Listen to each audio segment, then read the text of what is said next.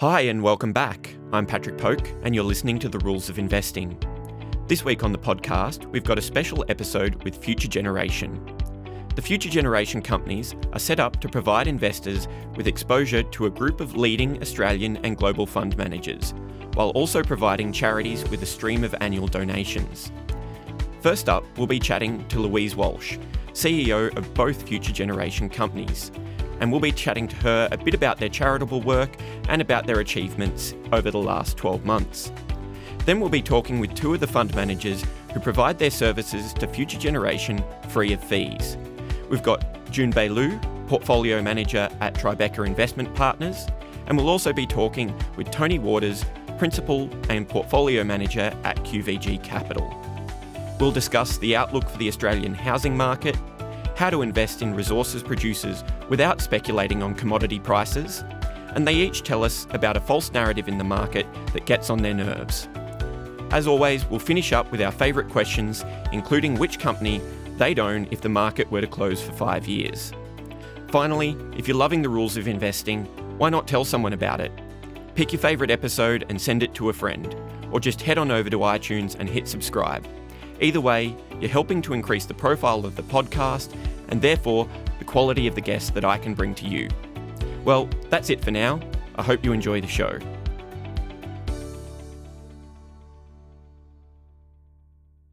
Louise, welcome to the show. Thanks very much, Patrick.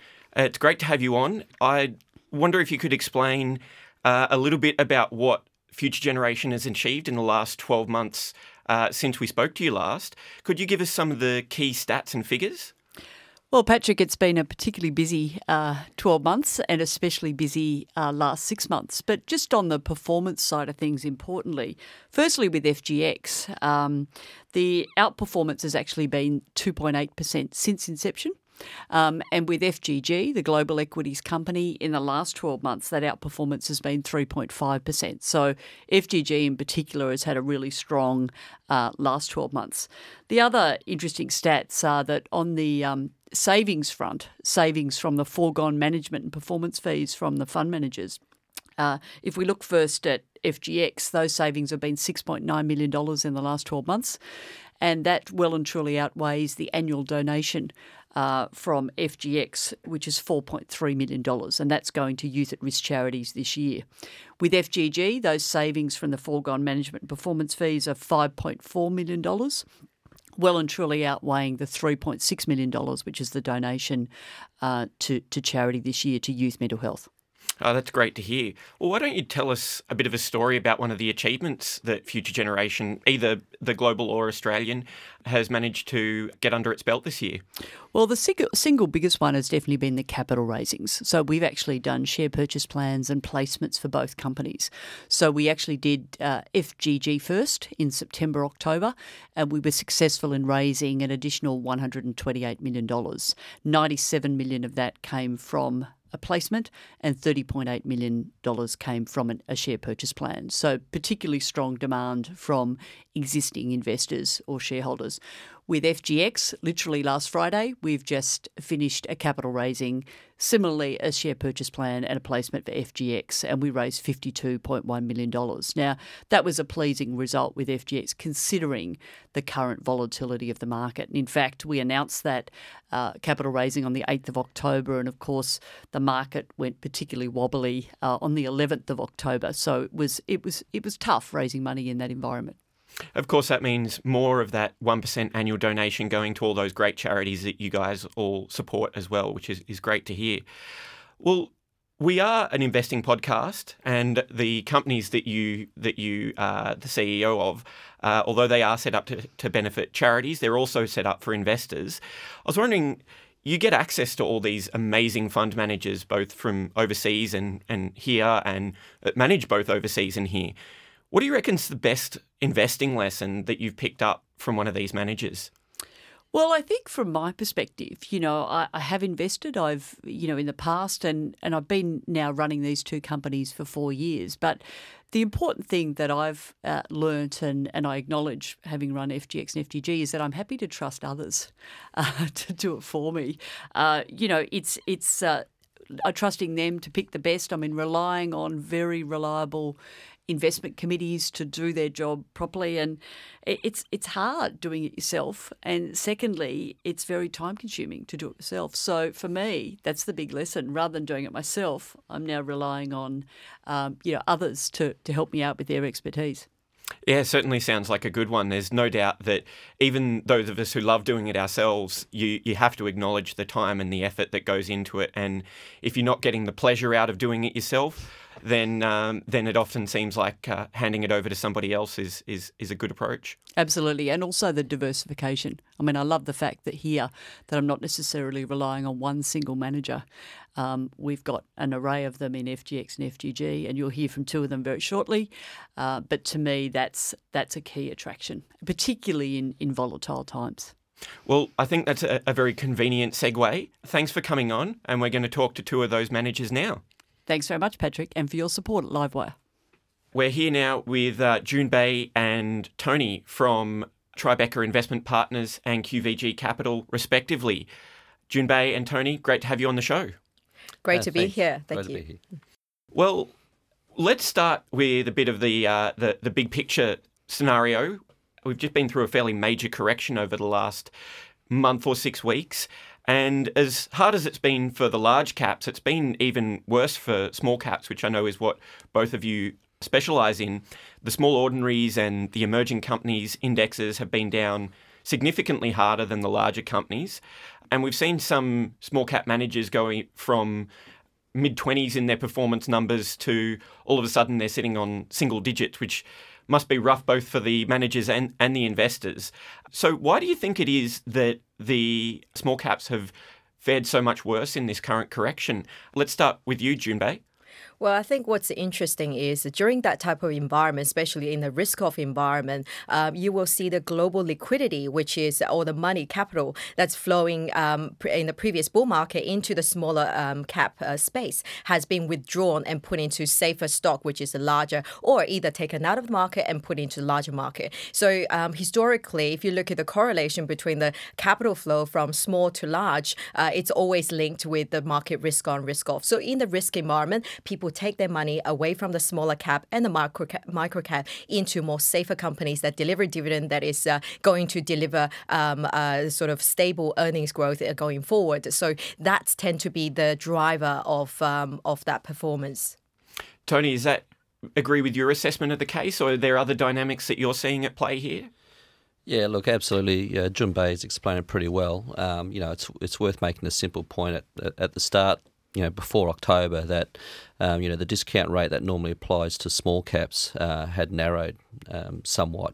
2 months later now, it's probably at a wider than average discount. And there are a few reasons from my perspective. First of all, liquidity in the small cap space. When we're seeing some mandate selling coming through from wholesale mandates that. The liquidity in the small cap space means it has a larger effect in terms of share price performance on stocks that are being sold.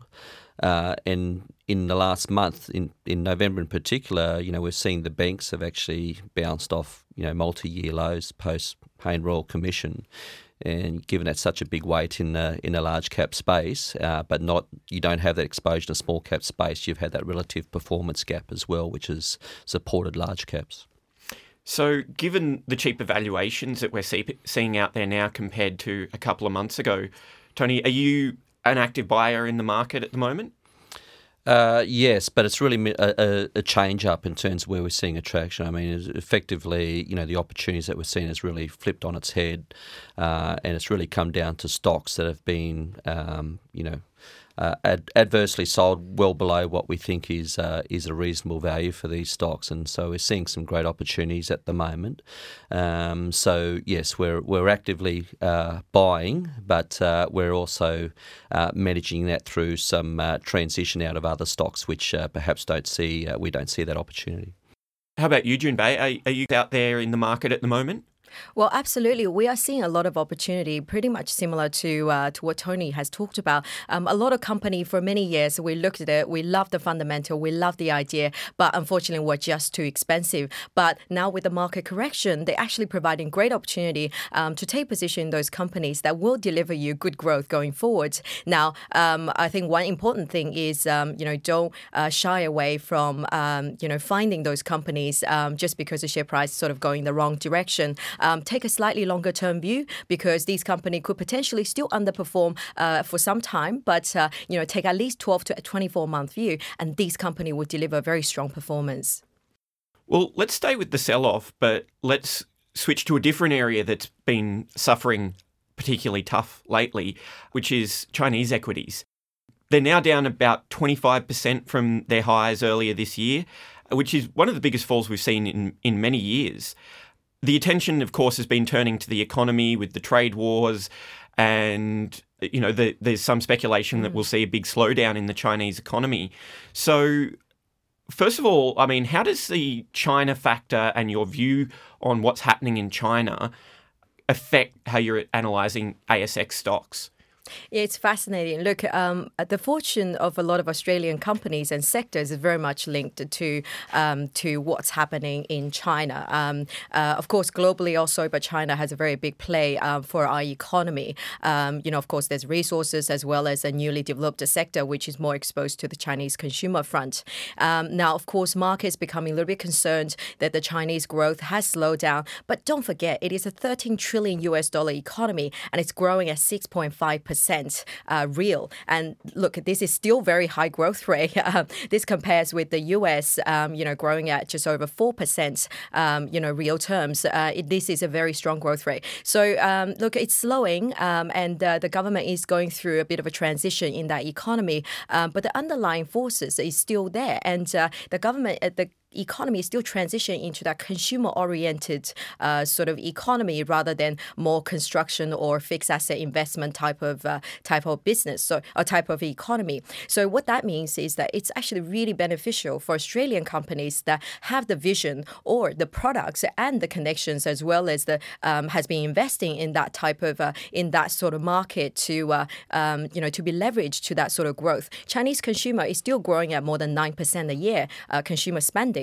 In 10, 12 years' time, the middle class in China their total spending will hit $11 trillion. Big numbers, I know. This compares to the Australian total GDP at $1.7 trillion. So big numbers, and it's important for Australian company to continue to invest in those areas. But short term, there's a little bit of volatility given that economy is slowing somewhat. But we do hope that what's on the horizon is some sort of trade deal, and of course, government will continue to support the consumer sector in China. So is it safe to infer from what you've said then that maybe you think Australian investors shouldn't be all too concerned about the current conditions in China and maybe take a longer term view? Oh, absolutely. Australian investors absolutely should take a long-term view for China because it is an economy going through transition, and all these transition will take at least 12 months to play out. It's very hard to take a short-term view such as 3 months because it's going to be volatile. So, in my opinion, it offers lots of opportunity. You just have to take a longer-term view. Great. Well, look, Tony, let's turn to you for a minute. I know that your fund has at least one position in a resources company, but your co-portfolio manager and the other founder of the firm, Chris Prunty, has said that you don't take views on commodities. So I'm curious about how you go about assessing the potential risk and reward and the value on offer when you don't necessarily have a view on the commodity that resources company sells. Yeah, I mean, we look at the sector like any other sector. It's really about the return on capital that the company can return to investors, and the outlook in terms of its production outlook and life of mine that it has in a particular commodity. So for us, it's about producing companies and the margin that those companies are making for shareholders. So you'd be looking, I guess, at the current price of the commodity without looking at, what it might go to in the future when you're assessing what the margins might be? Yeah, I mean, it's a cyclical sector, so, what's really important is where they sit on the cost curve of the particular commodity that they're producing. Suffice to say that if they're in the first quartile of that cost curve, then they should be able to ride the cycle. Obviously there's going to be ebbs and flows in that based on the commodity price, but if the company does have that margin and does have a good deposit and is productive in terms of its operations, then it holds it in good stead. So the company, of course, that I was referring to there is Aurelia Minerals, which is a gold producer. I'm just curious, where do they fall on the cost curve? Are they right down in that first quartile like you're looking for? Yeah, Aurelia is a really unique business insofar as that it's a multi-commodity producer. It's in the nature of the deposits that it has now near Cobar in New South Wales. So if you look at it as a pure gold producer and then look at the cost base below that, then they're significantly lower cost producer than, say, the Western Australian gold producers because of the byproduct credits they get out of commodities such as copper, lead, zinc and silver.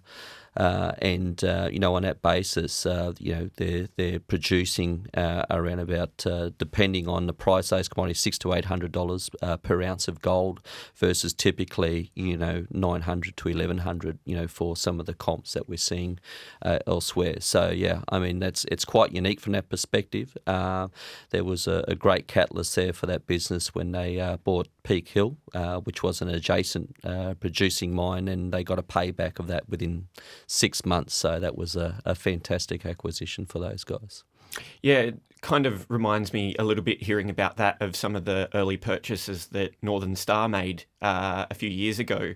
Very, very short payback periods, and they've turned out very well for that company. Yeah, look, that's a good example. It's a great point, and that's the point. It comes down to how the company's allocating its capital and returns that it gets from that, and then the ability to be able to leverage on that in terms of what the share price and ability to raise money at cheap rates of capital to be able to continue to allocate well for shareholders. All right, well, Junbei, let's turn back to you for a little while. I know at Tribeca you have some strong views on the Australian housing market. I was wondering, obviously with prices falling, auction clearance rates are well and truly in the ditch at this point. I think they're the lowest on record, or if they're not, they're pretty close to it. We've got tightening of credit from the banks, and I mean, we could sit here and list factors that have been discussed in the media all day. So it's probably no real surprise that investors and homeowners are concerned about the market at the moment. Do you see any potential negative influences out there which haven't yet been felt by the market or discussed widely in the media? Or are they all pretty much out on the table now? Look, I think we kind of need to separate what's being out in the media and what has really been felt in the economy and by the consumer, by that matter. So, media has talked a lot about the auction clearance rate, the negativity, and of course, the bank has pulled back in terms of the lending. So there's a lot of negative media stories around now. But when you actually see what's actually has come through, in terms of the housing construction, yes, the building approval has been falling over the last 12 to 18 months, but the activity itself is continuing, but at a much slower rate. But going forward, we see that will continue to slow. So, the actual impact from that slowing housing is going to be felt over the next few years, and that is perhaps one of the bigger concerns. So we've got the media talking about it, but the real impact is to be coming through now. Another thing which is a little bit worrying, of course, is for the consumer front. Look, consumer has a lot of debt and savings rates, at all-time low. Their energy cost is going up. Their, interest rate is going higher as the banks has repriced a lot of their, the mortgages to cover some of the funding costs we've seen. So the living cost is going higher for a consumer that's heavily indebted. So that is the issue. We're still hoping that, stronger terms of trade trade. The commodity price will hold there to provide some sort of wage inflation to help the consumer through this period. But so far, we have not actually seen any of that to come through for the consumer to manage through this period. We've seen a little bit of wage growth, but mainly through the minimum wage through the awards. And it's mainly around Victoria area. So the consumer is going to be very challenged. And so what that means is that the discretionary dollar is going to be very tight. Consumers going to think about what they're going to spend on, and that in turn is going to affect the upcoming Christmas or important Christmas period. So to us, that is a sort of quite a high risk sector. And another area, so we talked about before, is the builders. In terms of the construction activity, we've seen those sectors come off in terms of valuation, but the real earnings impact is to come. So, very hard to see those sectors outperform in an environment where their earnings will be going lower and lower every year over the next few years. And actually, what's one of the most interesting side is that obviously, real estate clearance rate is lowering. I think you talked about it's being lowest, in many years. In fact, the lowest it ever achieved was in the 80s, and this is the second lowest period. So, it is really tough, and the listing numbers continue to fall. And what's interestingly is that companies, some tech companies, such as realestate.com, is still trading at very, very big multiple compared to the rest of the market, even with the market fall off. Realestate.com, Domain, both are still trading at the premium, and for in the environment where the earning is going to be quite challenged over the next few years, that to us is not going to be sustainable. That valuation is going to be quite challenged. So we see all these sectors and companies will be under increasing pressure as the earning downgrade start to come through in the next 12 months. You mentioned construction there, and I think there's a really interesting dynamic going on in the construction market in that currently, or at least recently, construction employment as a percentage of total employment in Australia has been up over 10%, which is, I believe, an all-time record, or again, if it's not an all-time record, it's very close to it. And 75% of those have been working in residential construction. Now, it seems to me everybody's got a very, it seems, benign outlook about unemployment. But if we've got 10% of our employees working in construction, and obviously there's some negative views on the future for residential housing construction, what does it mean for those 7.5% of employees that are going to be working in this sector that's going through a downturn? And what does it mean for the broader economy if we do see layoffs in that industry? Look, I was hoping to talk positively about the economy, but unfortunately, these are the big risks faced by our economy at this point. All these construction workers need to find jobs, and the retailing sector is normally the largest employer of people. They are not firing because consumers doing tough. So these people will really struggle to transition. What can save them? Well, potentially, if government really removes some of the bottleneck for increase in fiscal spend. So essentially, the infrastructure. We keep seeing that the potential demand for infrastructure is huge over the next 20 years. However, it keeps getting pushed out further and further, and that is challenging. If those project doesn't come off, a lot of people may well be part of the unemployed population, and that is a very big risk for our economy because one of the trigger for fall or in GDP is really about employment. That's when people lose their jobs, they really stop spending. When they start worrying about their jobs and seeing their neighbors losing their job, they will really cut back on everything they do. So that it will be a very, very big challenging environment. We do hope we can manage it through, but it's increasingly likely at this point. We'll come back to that in a second. You said you wanted to share some positives. So I actually want to hear some of those positives from you, if that's okay. But I'd be curious, Tony, did you have anything you wanted to add on this topic?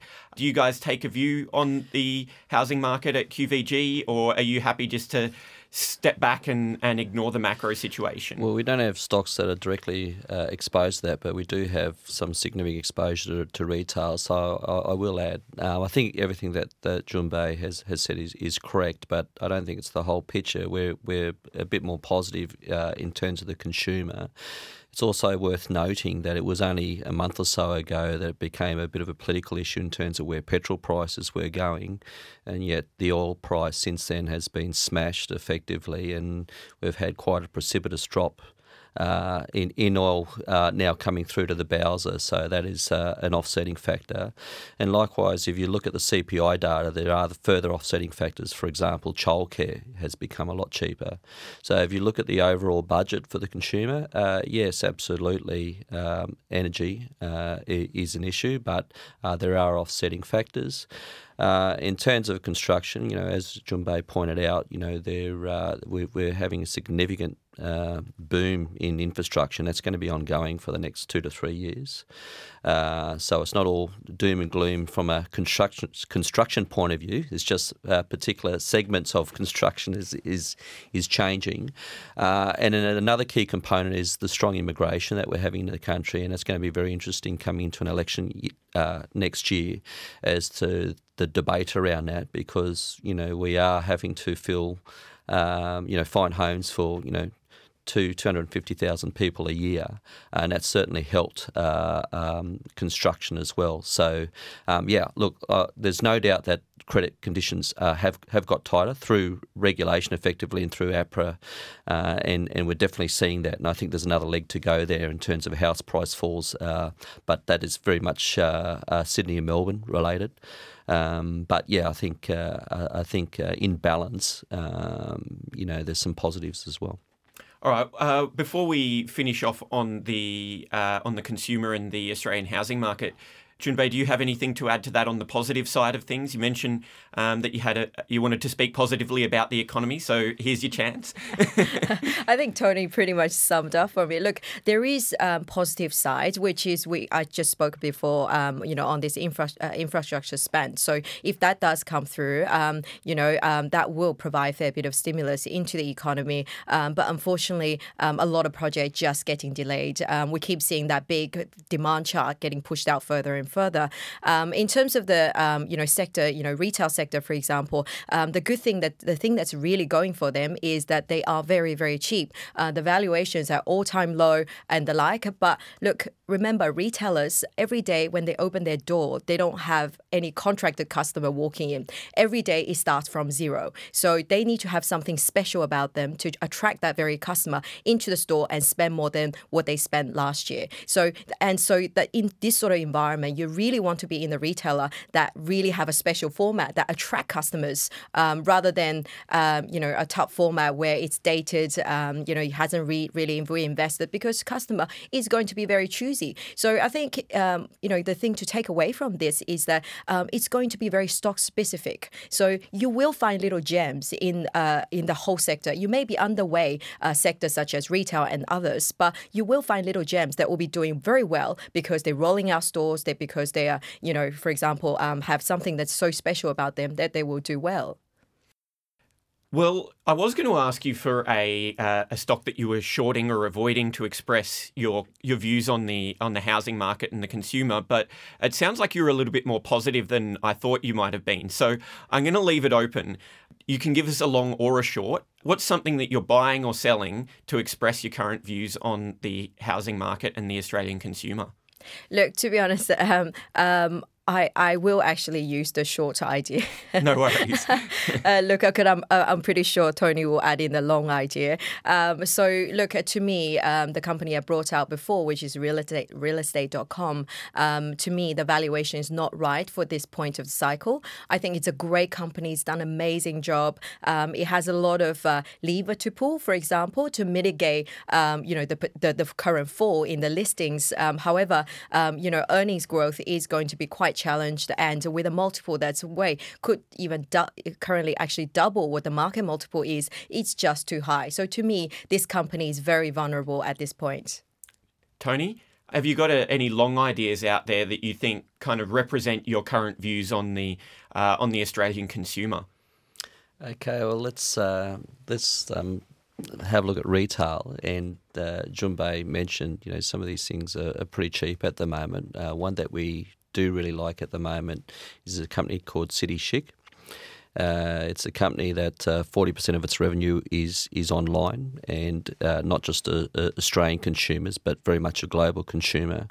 It's very much a niche female fashion segment within the plus size category, and is very dedicated and to that customer base, and is getting very good traction in the US through wholesale to department stores, and also direct through online, and is starting to see an emerging opportunity in Europe. And then even in Australia, at their recent AGM guidance, they're doing high single-digit same-store sales. So very strong indication in terms of the health of that business. And there's still a store rollout opportunity ahead domestically as well. It's very, very light from a capital perspective to have to roll out those stores and achieve that growth. So it's underinvested, we think, by some of our peers in the market, and that's always good to feel we find those opportunities ahead of the market. So that's one that we still quite disposed towards. I think they had a fairly major shift in their product offering recently. Did they? I can't recall if they sold a whole bunch of stores or if they bought them. So the old business is specialty fashion, and it's an interesting deal. It appears to have been, to this point in time, a win-win for both parties. So Noni B bought the other categories. So Miller's Retail, Crossroads, a couple of brands that within that group or that portfolio business that Noni B bought. For them, it was a good deal because they get the wholesale benefit across a much broader range and have some synergies and from an overhead space. And for specialty fashion, which is now City Chic, it's a focus on the one brand that was doing well for them. It seems to have worked today. Almost like a spin-off story in a sense. Yeah, exactly. Yeah. So, Tony, your co-PM and the other firm principal, Chris Prunty, in a recent interview with Livewire, said that you've got a bit of a bugbear with the narrative about automated trading. I was wondering, could you tell us what is the narrative that bothers you and why is it wrong?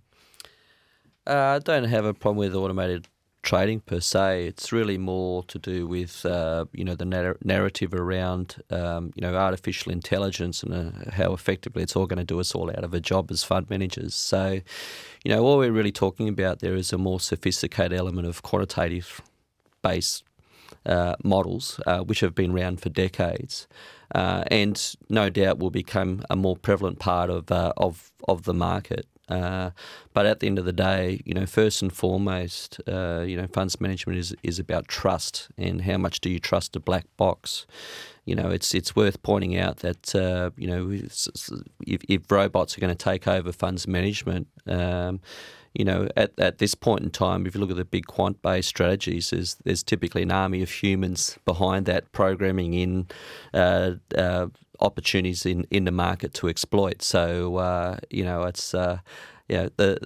there's definitely room and increasing room for those guys, but the narrative in terms of whether it's a binary outcome, it's not the case from our point of view. They're just one of many participants in the market. Junbei, how about you? Is there a particular false narrative that within the markets, either right now or over the longer term, that gets on your nerves a bit and that you feel is wrong? How long do you have? I reckon we've got a couple of minutes.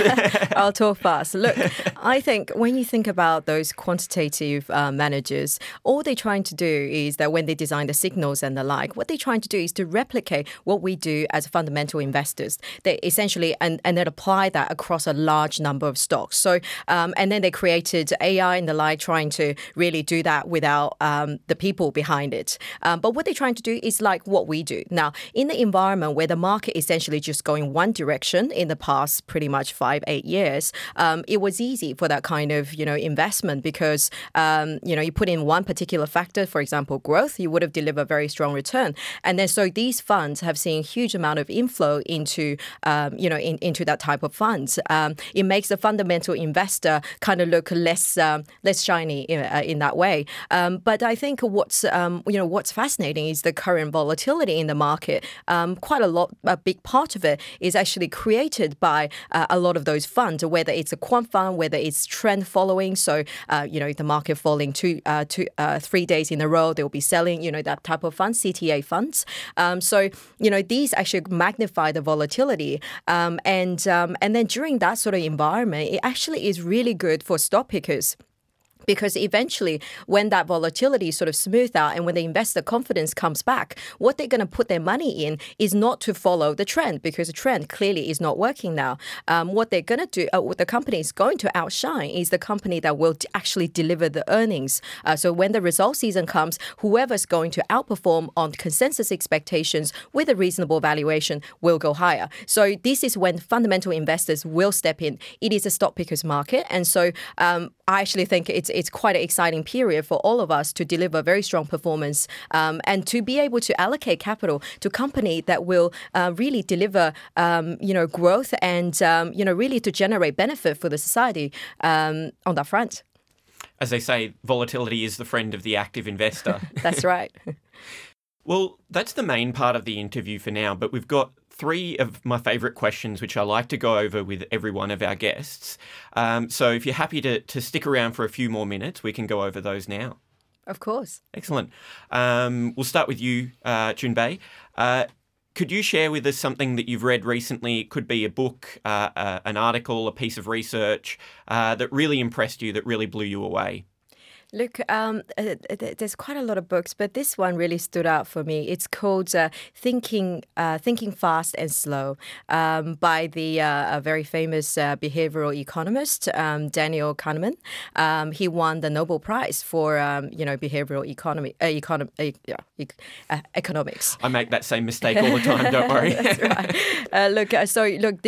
The book is very interesting. It's interesting to look at as how our brain works and function, and it explains a lot, as in, especially when we make investment decisions. So you talk about the 2 systems within our brain, the fast thinking system, which is very emotional, less rational, draw upon quick decision upon your current experiences, and then the system 2, where you do more logical thinking, sort of more cool sort of thinking, but slower sort of system. So, and it's fascinating, as in, when you look at the investor behavior, so many times when we see an announcement, your immediate reaction is that system 1, which is highly emotive. You're reacting to, the fear of loss, or, selling too early. A lot of those behavioral biases without really thinking, what's really changed fundamentally for that stock. So, the book is really good in summarizing all of that, and for you to see some of the biases that we all have as fundamental investors, really help us to really construct our investment thesis, and then to train that system 1 sort of behavior to be much more like the system 2, but in a faster way, hopefully.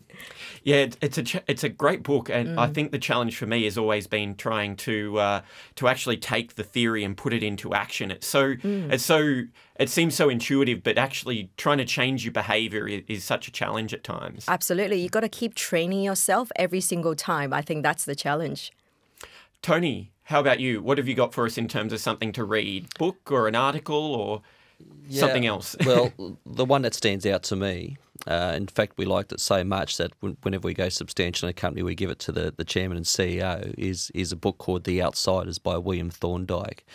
And the reason why I like it so much is, it's a showcase of businesses or managers of businesses that aren't necessarily high growth businesses, and in many respects, some of them had significant issues within the business, but through good stewardship of capital and management, they were very successful listed companies over a long period of time. And it really comes down to, what makes good management and how you allocate capital in the business, that you don't have to be necessarily a high growth business to still, deliver outstanding results for your shareholders. So, whether that's through buybacks at the appropriate time or through good M&A or spin-offs of underperforming businesses or what have you, there's some great textbook examples of great management and great allocators of capital,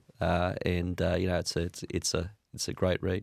Excellent. I'll get links to both of those books and we'll put them up in the wire for the podcast so that the readers can find them and check them out for themselves.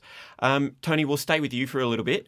If you could go back in time to when you were finishing school or university and give yourself just one piece of investing advice, what would it be? Well, look, very simply, it's never too early to start investing, and let the formula of compound interest work its magic as soon as possible. That's what I would say. Excellent. And Junbei, how about yourself? Look, one big piece of advice for myself would be don't panic. Look, so often we've seen it again and again in, through my entire career, is that so many high return investments that you can make lots of money from are during those periods when everyone's panicking, thinking the world is going to fall apart. This is when you actually make most of your return. And, these are the time where you really step up and saying, I've done my homework. I know this company is doing well. With all these changes, assumptions, it will do great. So, and then just don't be afraid. Take that position, take a 12-month view. Don't take 3 months. 3 months is never going to work. Take a 12-month view or even longer, and you will have your return. And be very disciplined because, once you made your return, make sure you do sell some. So that will be the advice I give to myself. Again, we'll stay with you, Junbei. If the market was going to close for the next 5 years, starting from tomorrow, and you could only own shares in one company, I'll ask you what it would be, but before I do so, I'm just going to put in a little bit of a disclaimer that I like to say every time. We're not actually suggesting to people that they go out and they put all of their money in a single share and put it in the bottom drawer for 5 years. Don't try this at home. It is supposed to be a bit of fun and an exercise in long-term thinking. So with that being said, what would be your company to own? Look, I'm going to be very boring.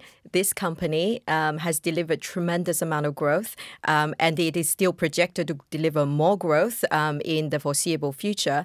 And this company, it's a large cap. Its growth is essentially underpinned by trying to keep up with the demand because there's just so much demand there. People keep finding more ways of using its product, and this company is global. Look, this company is CSL. It is a large cap, but this is the company that will continue to deliver you that double-digit growth. Now, there's a lot of other therapies coming up and the like, but this company continuously reinvests in this business. It's the key idea they always talked about is to deliver the best product at the lowest price, and they've stick to that the theme, and they never steered away from it. So they invested in collection center, in different distribution channels globally. And now that you can see it's outshining its competitors when demand is in the double digits, the competitors just couldn't keep up. And this is the only company that could do that.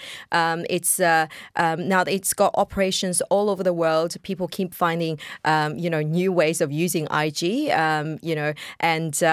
things such as for Alzheimer's and the others like. So a lot of opportunity for this company. It's not that expensive relative to its previous valuation, and it's a quality company that will be around in 5 years to generate growth for you. Tony, how about you? If you were in one share for 5 years, what would it be? I'm going to say zero, originated in New Zealand, but now only listed on the ASX. So just like Crowded House, we'll claim them. But what I love about this stock is, even though it's seen as highly priced at the moment, there's so many other avenues or conduits for revenue outside the core, but very attractive revenue stream of software as a service or subscription revenue. So 100% recurring revenue base. They are now cash flow positive, global opportunity. We use actually the product in our own business, in our own small cap funds management business, and very low churn rates. So very much a 90% plus repeat customer base. We see on a 5-year basis that this will continue to grow very strongly and at very high rates of return. What are the penetration rates like for Xero at the moment? How far down that runway are they? Still relative. Well, it depends on what country you're looking at. I mean, New Zealand, it's they're well down that runway. Australia, probably 2/3 through that growth path, and less so in UK, which they're doing very well. US is a lot more competitive market there. They've got a significant competitor in Intuit, but making some headway. So, even if it's well penetrated, there's a lot more revenue-making opportunities through links into suppliers or finance, banks, as an example, where they can clip the ticket and make money for ease of use for a small and medium business. Excellent. Well, that's actually it for today. Thanks to both of you for coming in, and it's been great to hear your thoughts. Thank you so much. It's good to be here. Great. Thanks, Patrick. Well, that's it for another week of The Rules of Investing. I hope you enjoyed the show. That'll be the last regular episode for the year, but I'll be doing a special, fun holiday episode in 2 weeks' time where I'll be getting my friend and former guest on the podcast, Arik Starr from Elliston Capital, to turn the tables and interview me. In the meantime, please subscribe to us on iTunes, follow us on Twitter @LiveWire Markets, and visit our website, livewiremarkets.com. And as always, thanks for listening.